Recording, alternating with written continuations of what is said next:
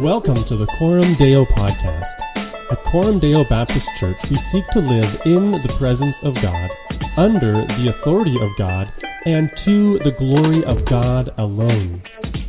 We pray that through this podcast, you get to hear not only what God has done here at Coram Deo Baptist Church, but also what He continues to do and what we prayerfully ask Him to do in the days to come. If you would like to find out more about Coram Deo Baptist Church, then please visit us online at www.coramdeogp.com.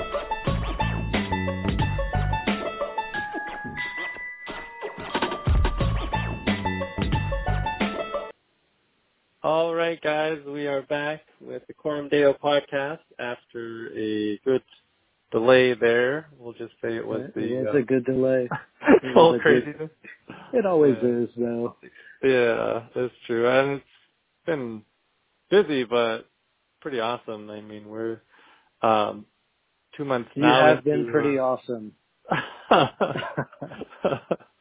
2 months into the Redeeming Grace Bible Church plant, and just so blessed being commissioned by Coram Deo and just getting to be involved even with had the Alpine meeting there with Phil Newton a few weekends ago. So just a very encouraging time for me personally, and I know for the congregation here that you guys commissioned off and just have blessed in that way. So yeah, and I know that for you guys at Coram Deo and us here and many others around us, it seems, have been wrestling with this whole issue of Reformed theology, of Calvinism. What is it? You know, where does it come from? All this kind of stuff. And so I thought we could just maybe throw out a few maybe common questions that people have, or even just misconceptions that are often presented about these doctrines, and interact a bit with those.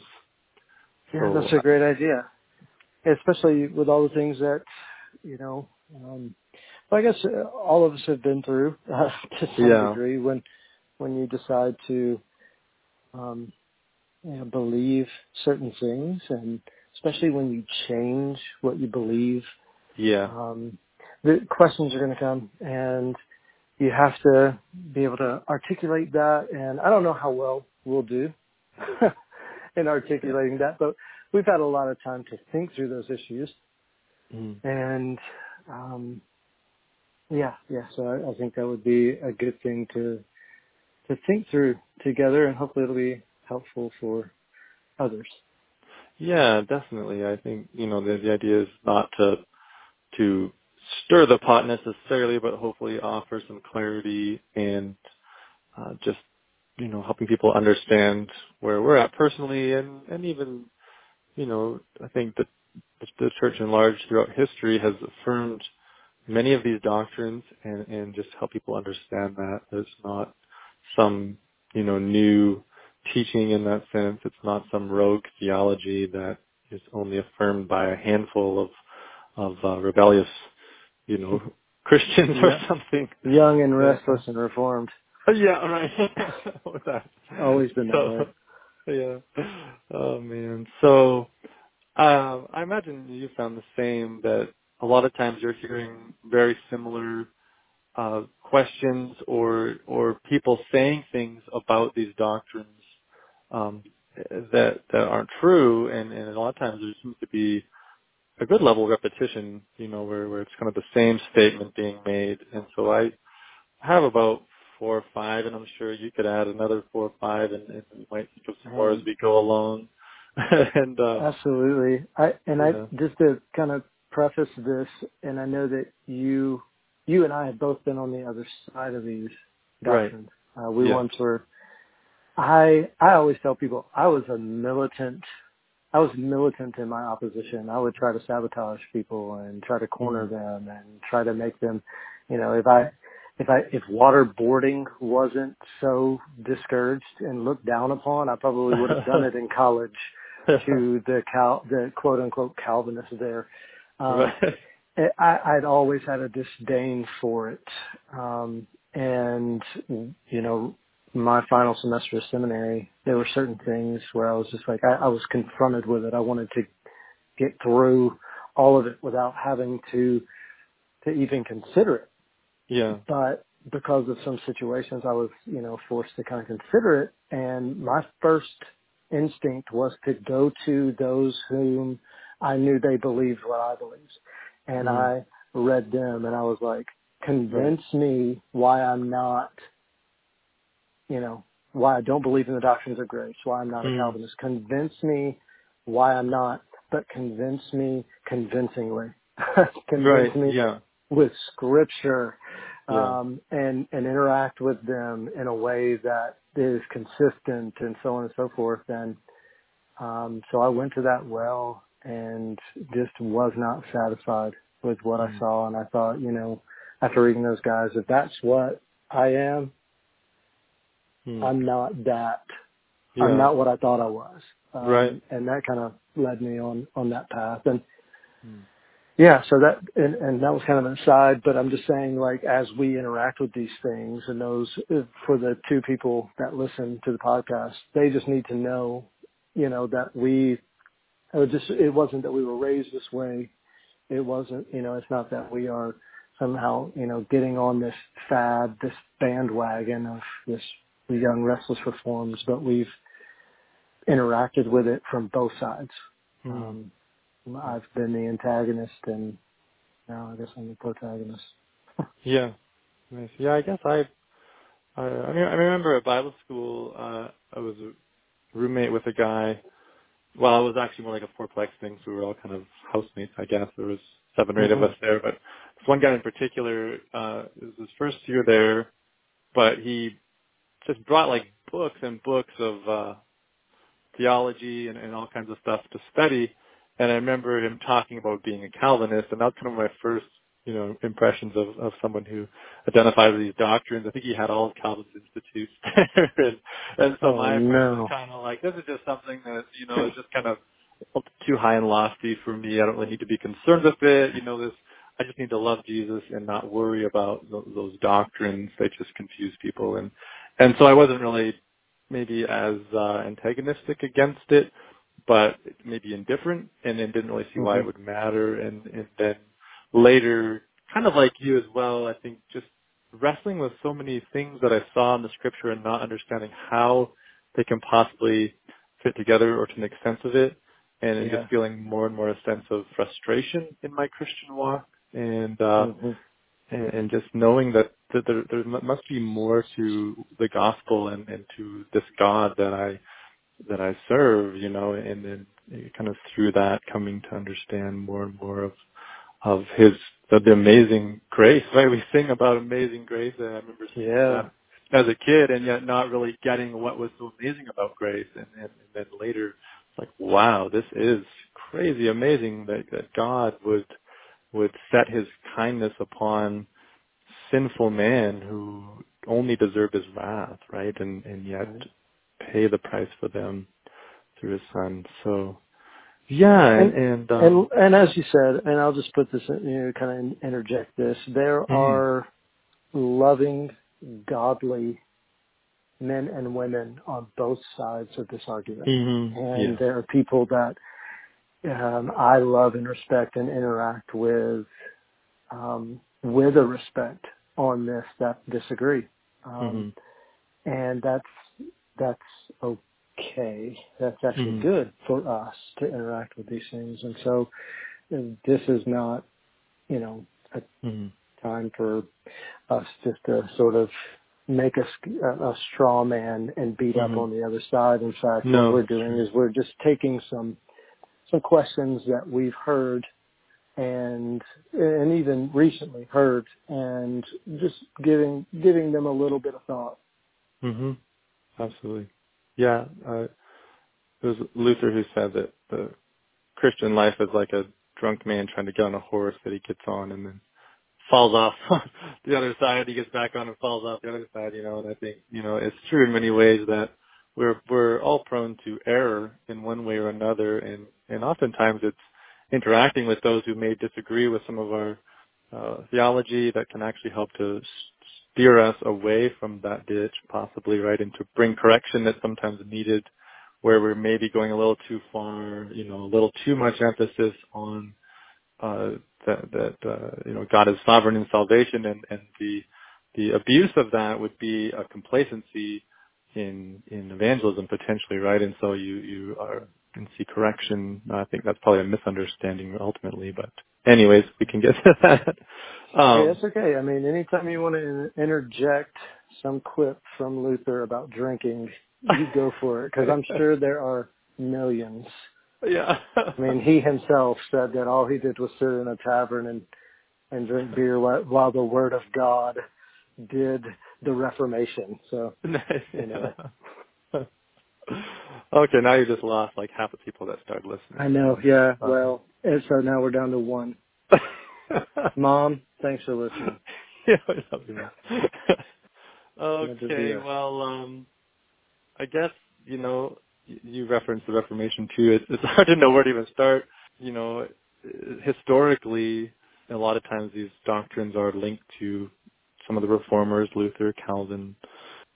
But it was really at the Synod of Dort, right, which would have come after Calvin was dead, where some of these, where you kind of get the 5 points somewhat maybe put in written form or sure where I'm looking for, maybe verbalized more clearly because of the... I was just going to mention, to some degree, these doctrines were alive even before these main figures, right? Like you can go back, and even before the Luther, you go all the way back. You had Augustine. That's kind of where a lot of what it became. These Reformation ideas sort of originated way back then. And then you've got, closer to time, you've got Jan Hus,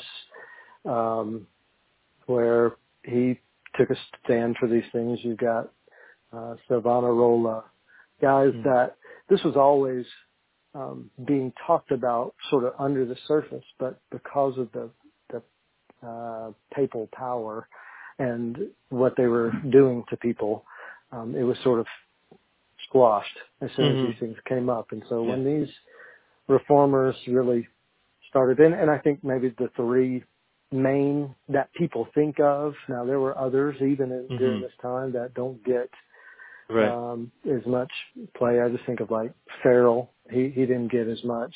And that's not the guy with the funny Arby's hat that sings happy. But mainly it would be Luther and Calvin and Zwingli. But even their ideas, like even those men and the things that they formulated, it would have been the people just a generation later as they really interacted with what this, giant of the Reformation kind of came to grips with. And they were having to start to define things because it was a huge shakeup. So, I mean, without going into a great deal of church history, you can probably find another, find another podcast to teach you about those things. 5 minutes in church history, right? So. That's a good one, Stephen Nichols. So, and that really is kind of the first, I guess, question that I've heard a lot of times, and I think people say maybe not really wanting an answer. It's more used as a refutation of Calvinism. They'll say something like, "Isn't Calvinism just the ideas of a man?" And as though this guy John Calvin invented these doctrines, and therefore they are invalid, right? That they can't possibly be Christian doctrines. And I think you already addressed that to some degree too, that you can go much further back into church history and see men already beginning to formalize these doctrines in writing apart from the scriptures, right? And that it wasn't as though I try to remind the people here that it wasn't that the reformers it invented these doctrines, but rather they affirmed them, and maybe after a long time of them being neglected, right? Like you said, through the kind of the rule of the Catholic Church and just the strength that they had over people, they were able to extinguish the little flames that would rise up trying to proclaim the gospel, but by God's grace, Yeah. kind of lost grip during the Reformation. Right. And so, like, man, I just think of, it was a perfect little storm that started a lot of that, especially in the time of Luther, because the Renaissance was going on. And in the big clarion call was ad fontes in that time, which is just Latin, which means back to the sources or to the fount. So you had these classics being revisited. You had everything being questioned of why have we come this far and where did we get all this? And so they went all the way back, and you had men who taught themselves Hebrew and Greek, and then they began to translate Scripture. And it was in that translation of Scripture that these things came. And, honestly, I think a lot of what we're dealing with is because of this. You've got, like you said, there's this intellectualism idea, the cerebral side of it, and so many people have sort of downplayed theology and downplayed doctrine and downplayed intellectualism in our beliefs, and that's never what God intended. He gave us His Word. He did it in language, and He did it in certain languages that we need to have we need to start to go towards. I think of one modern scholar, R.C. Sproul, who championed this idea that everyone is a theologian. Everyone, not just the pastor and not just the guy who's teaching, but everyone. And so as they began to go back to Scripture, which is the fount for for our belief, they began to uncover some of these things that had always been there. And they didn't intend for it to be what it was, right? It was supposed to just be a reforming of what was already there. But because those that were opposed to what these guys were discovering from Scripture, that it ended up being a schism. But in the end, I recently read someone who called predestination, and we're talking about that's what a lot of this hinges on. A lot of the schism, a lot of the questions, it hinges on these words: predestination, proorizo in the Greek, and eklektos in the Greek, election. And someone, I can't remember, said predestination. They said Calvin's doctrine of predestination. And I had to roll my eyes because and just, yell at I think it was on the computer screen. I'm like, it's not his doctrine. It's God's. Have you not read Romans, Ephesians, Peter? It's like these things are there, and that's one of the things that I wrestled with. It's like I just had poor definitions of these biblical terms, and I'm going, okay, if I'm the pastor, if people are going to ask me these questions, I can't just skip it. I can't just say something that sounds good and soothes the conscience. We need to just be real and go, this is what the Bible teaches, and this is what it means, as far as the original language is concerned, and as far as the Bible's concerned. And so, as far as Calvin and Luther and all these guys, mainly Calvin, because we're kind of, we're pigeonholed, kind of made, everybody says it's Calvin. You're just following a man. Right. He just took the time and put forth the effort to systematize systematize the doctrines concerning where the Bible spoke on salvation and how that is realized in the scope of Scripture, and then also how we realize that as individuals. So people even now look and they say systematic theology. Well, and they sort of snub their nose at something that's got systematic or systematized, and a lot of people are going, biblical theology, which is another type of theology, but they are related, right? They're closely related, and it's okay because what people don't realize is they systematize stuff all the time, when they're talking about doctrines and how they relate to the rest of Scripture. And so I think this whole thing, the whole system gets a bad rep because so many people, like you said, they go to that and it's like, look, and those who call themselves Calvinists, and you can agree with this, and I'll stop talking here and I'll let you dive in. No, I feel like I'm dominating it, but good. We do not follow John Calvin. He is not our Lord and Savior, and we do not believe that everything he commented about or systematized in Scripture is true. Right. Like I have my disagreements with him. Yeah. And so to kind of be labeled that, just like, in the other side, you got Calvinists or, those who are called Calvinists will then turn and take a shot over the bow and go, well, Arminians. It's like, well, no, not everybody. You can't do that necessarily. That brings unnecessary strife in a lot of ways.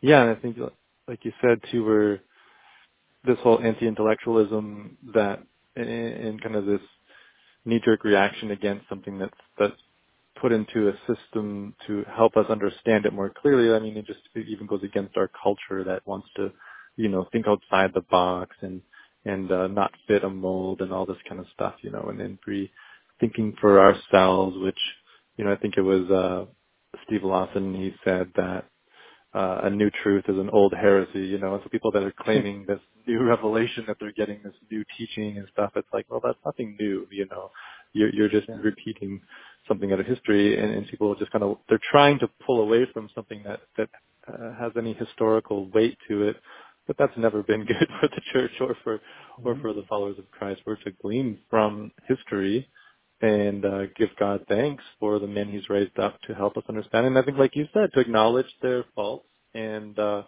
was thinking people that want to make issue over the fact that John Calvin was a sinful man or that these doctrines were taught by men. Well, the scriptures have come to us through the agency of sinful man, right? Like the entire Bible, and not that I'm putting the works of, John Calvin on par with the Bible. I'm just saying that God has used the agency of man from the beginning to communicate truth, and that's true of the scriptures. The authors of the scriptures is, Peter tells us in his epistle in 2 Peter 3 that men were carried along by the Holy Spirit, but these men were sinful men.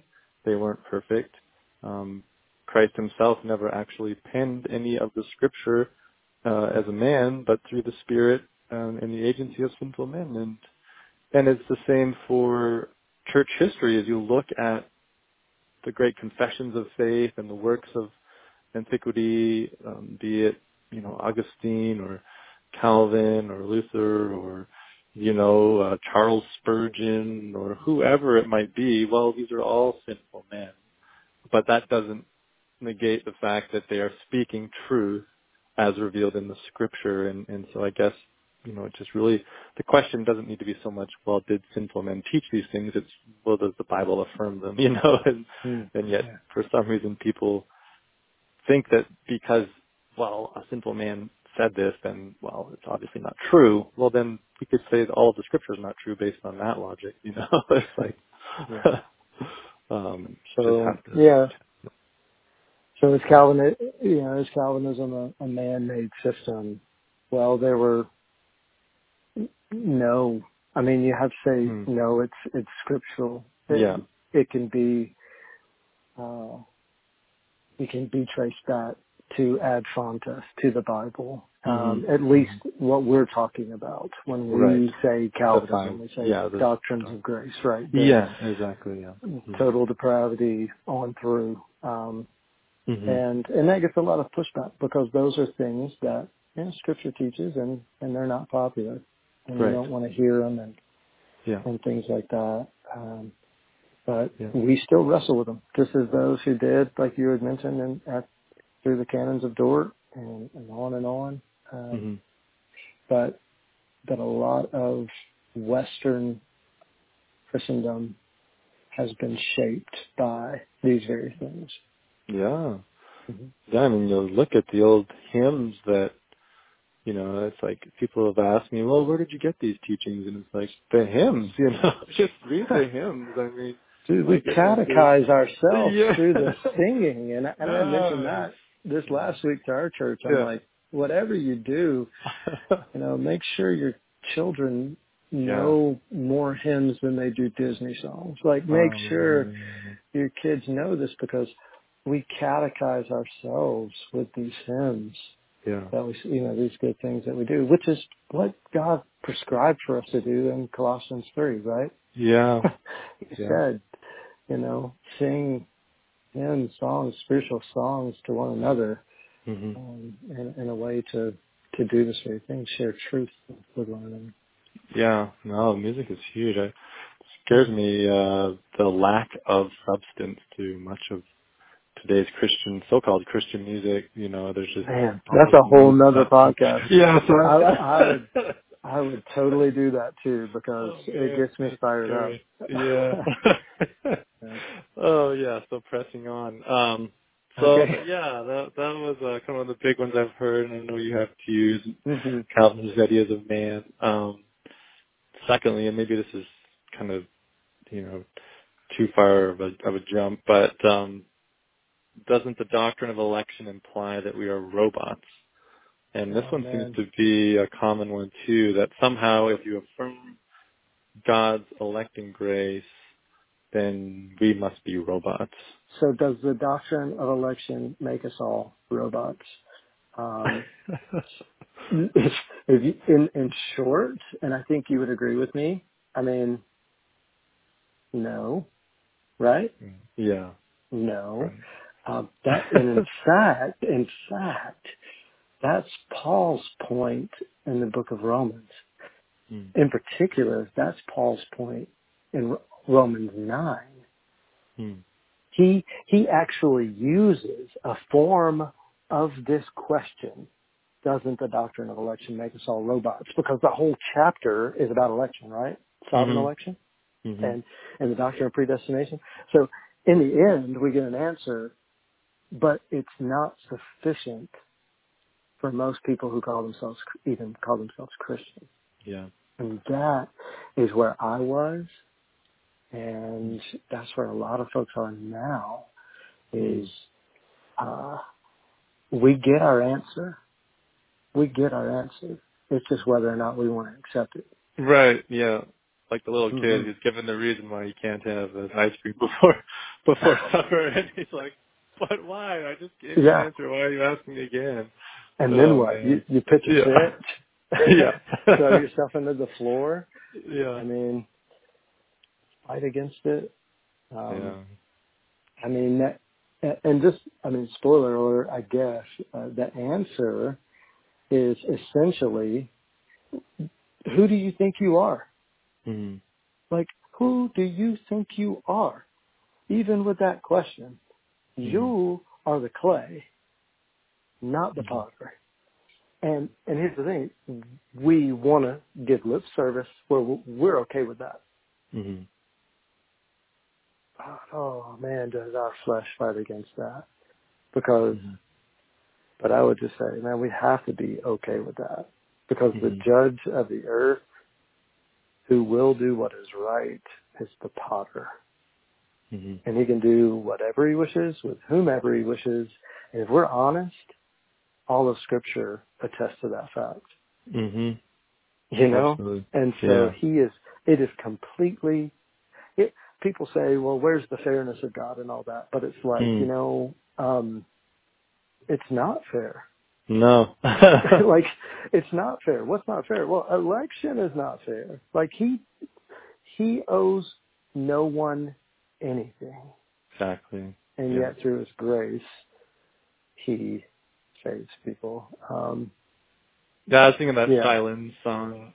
I don't know what the title of the song is, but I think he's where he's defining words, and then he's grace, and he says grace is God's riches at Christ's expense, right? And it's like, no, grace is not fair. This is at Christ's expense, as a gift to us. But that, of course, people say it's not fair. They're thinking somehow God's obligated to save all of us and, offer us freely the gift of salvation insofar as his enabling work, right? And it's like, well, he's not obligated to make the sun rise tomorrow morning, right? Or to so for my heart to beat one more beat, like that, there's nothing in me that is deserving of that. What I deserve is God's wrath for all eternity because I have broken His law. I am a sinner, born in sin, as David said, conceived in sin. And I think maybe the problem is people don't. I think they don't understand our fallen nature, original sin, and it's like that God, owes us something, and I think even the people that make statements like, well, that would just make us all robots, then I don't think they understand what conversion even is, because conversion is not just a external action that I do, a prayer, or getting wet in a tank of water, or signing a card or something. That's not conversion. That there's actually this work of the Holy Spirit within me through the gospel, where I am made a new creature in Christ, and that work enables me to repent and believe, to seek Christ, causes a desire for His word.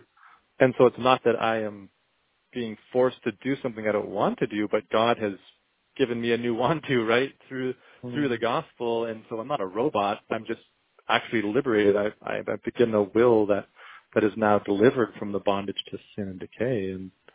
And a robot is like so far from what is happening in God's purpose and election. And so much of that, like what you just said, man, even some of those things have to be peeled back. Yeah. Because you think about it, it's like, okay, we are made in the image of God, period. There are incommunicable attributes, there are communicable attributes. One,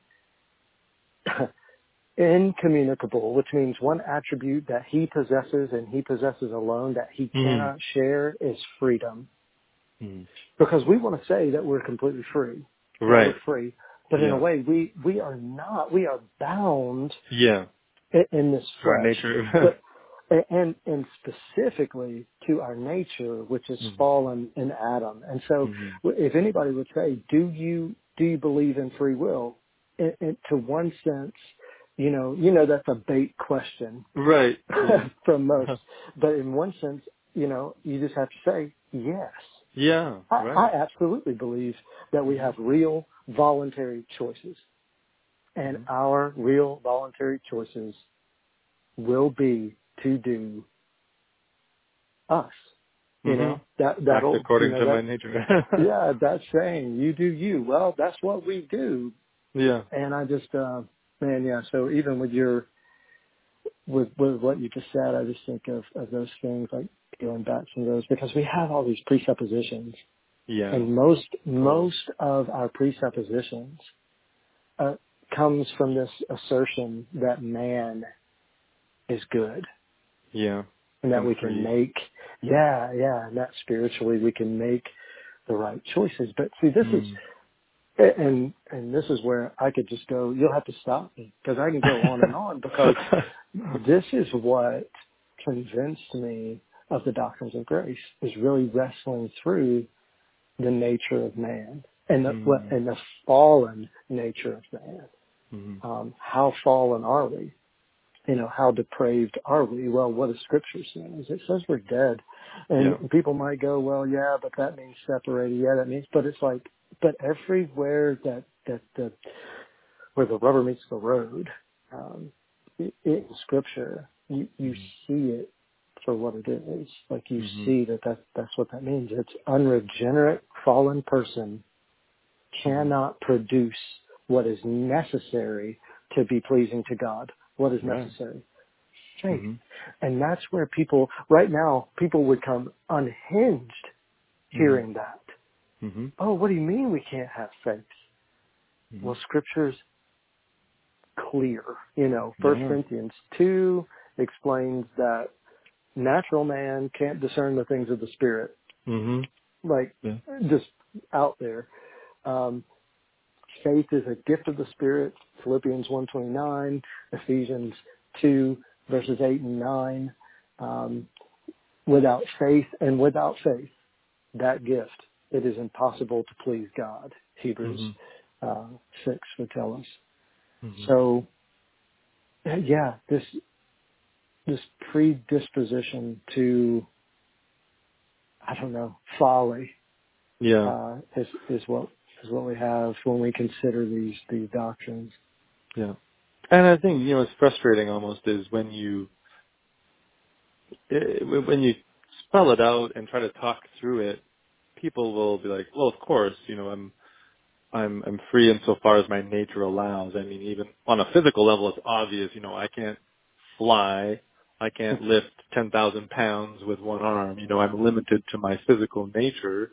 I can't go very long without sleeping. And I get, really messed up. It's just we're limited.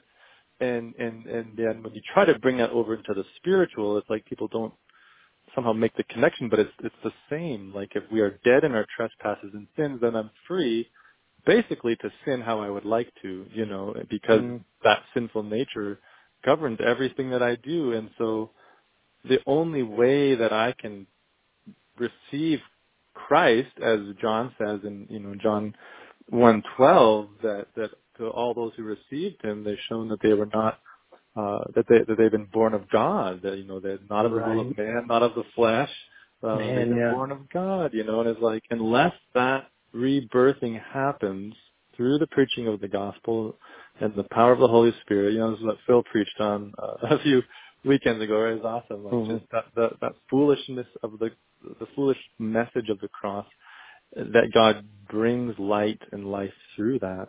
Unless that happens, we're just going to continue on sinning in all the many ways we are free to do, I think you're absolutely right, though. I think defining free will, is so important that people realize, well, of course you're not ultimately free. That's something God alone possesses, is ultimate freedom, and so. But at the same time, as far as the spiritual part goes, and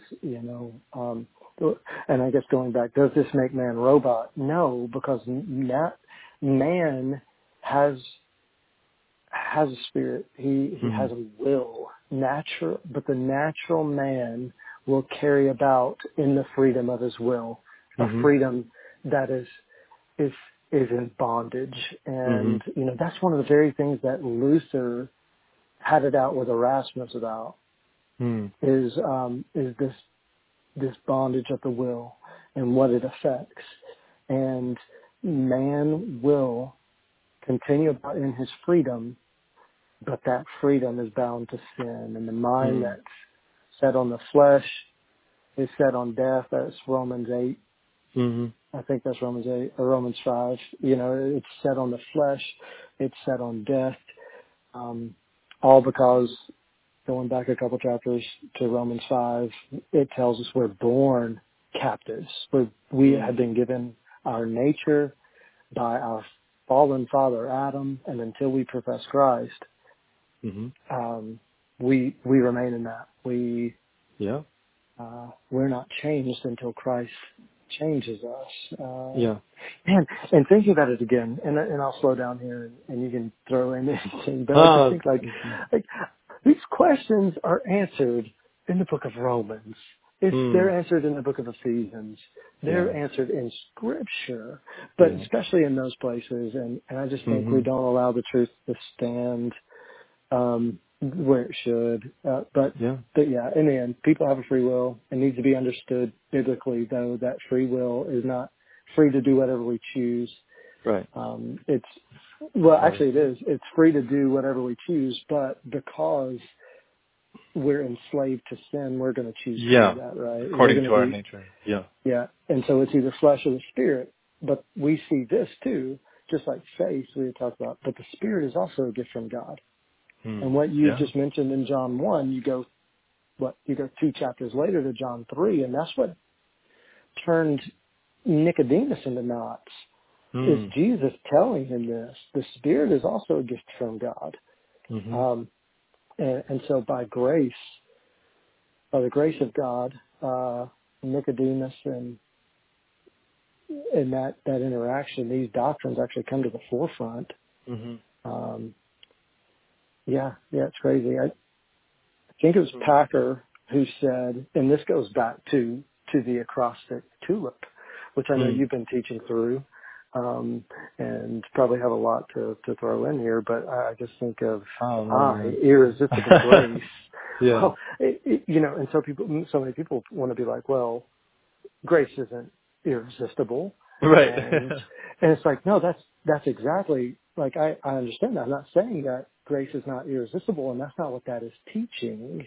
Right. But what it's doing is it's peeling, and I'm using that analogy a lot, but it's actually like going back. It's peeling back. Okay, here's grace that has not been resisted. Why is that the case? That's the mystery. Like, how has grace not been resisted? Well, there's a grace that's irresistible, and I think it's Packer that said grace proves irresistible because it destroys any possibility of resistance. Like, grace just proves irresistible because it destroys the disposition to resist. So it's always being resisted. But there's that, that funny little, the Holy Spirit is a gentleman. He'll never force himself on anyone. Right. Yeah. It's like, no, And we're all doomed. Yeah, then that's exactly right. Right? He is like, no, he is a warrior spirit. Like he kicks in the doors and he blows up the house. And he's coming in, and he's coming in to clean things up and to stay. And that's the perseverance of the saints part. So we can, and I'll just quickly end here.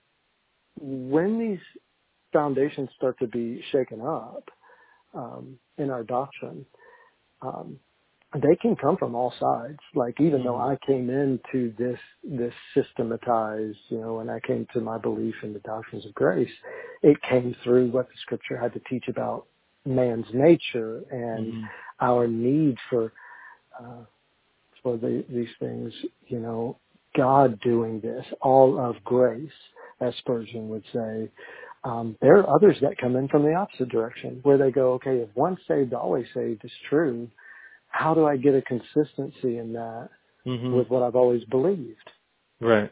And so they push in on that side of the house, and then the dominoes fall, or the cards fall, So it's all interconnected, isn't it? And which is why I think I love the doctrines of grace as a descriptive title, for these doctrines, because I think people like to use Calvinism when they're opposing it because it seems more cultish, I suppose, to use a man's name. But really, it's nothing to do with Calvin. It's all about trying to understand from the scriptures what happens in salvation and how is it that God's grace has come to us, and how does that take root in our lives and manifest itself in us, and it's like it's all about the gospel. It's beautiful, and it's so sad that it's often the source of controversy and tension. But even that in itself, is somewhat comforting, because we know the truth does divide. The truth is divisive.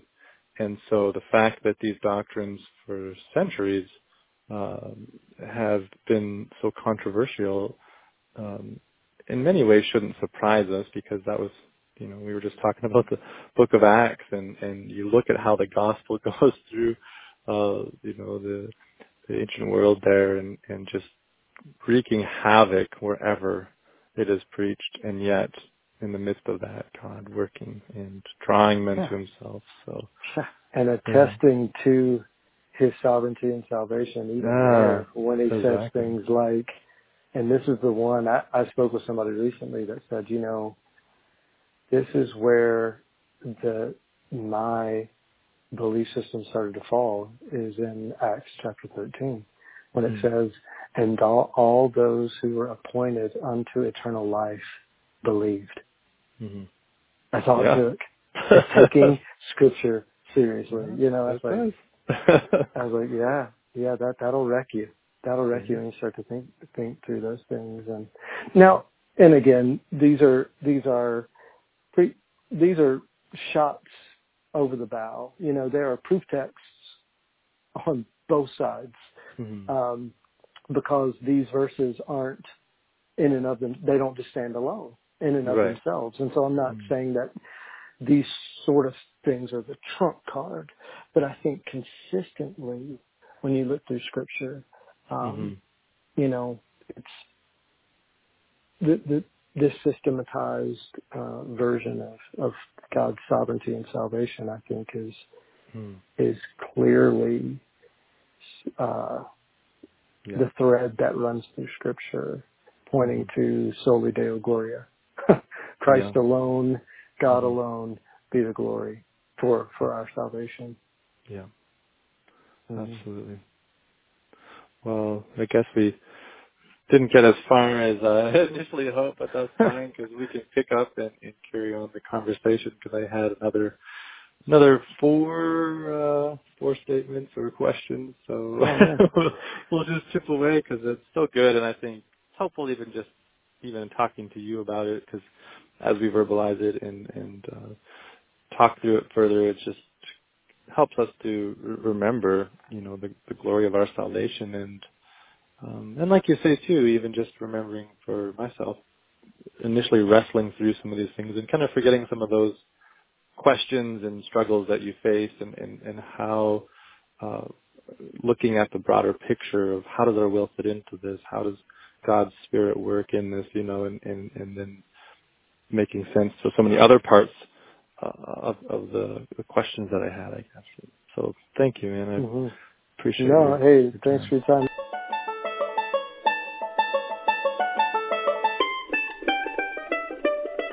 Thank you for tuning in to the Coram Deo podcast.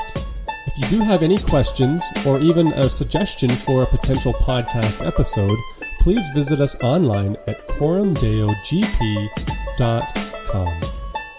And we pray that through this podcast, you also may live Coram Deo.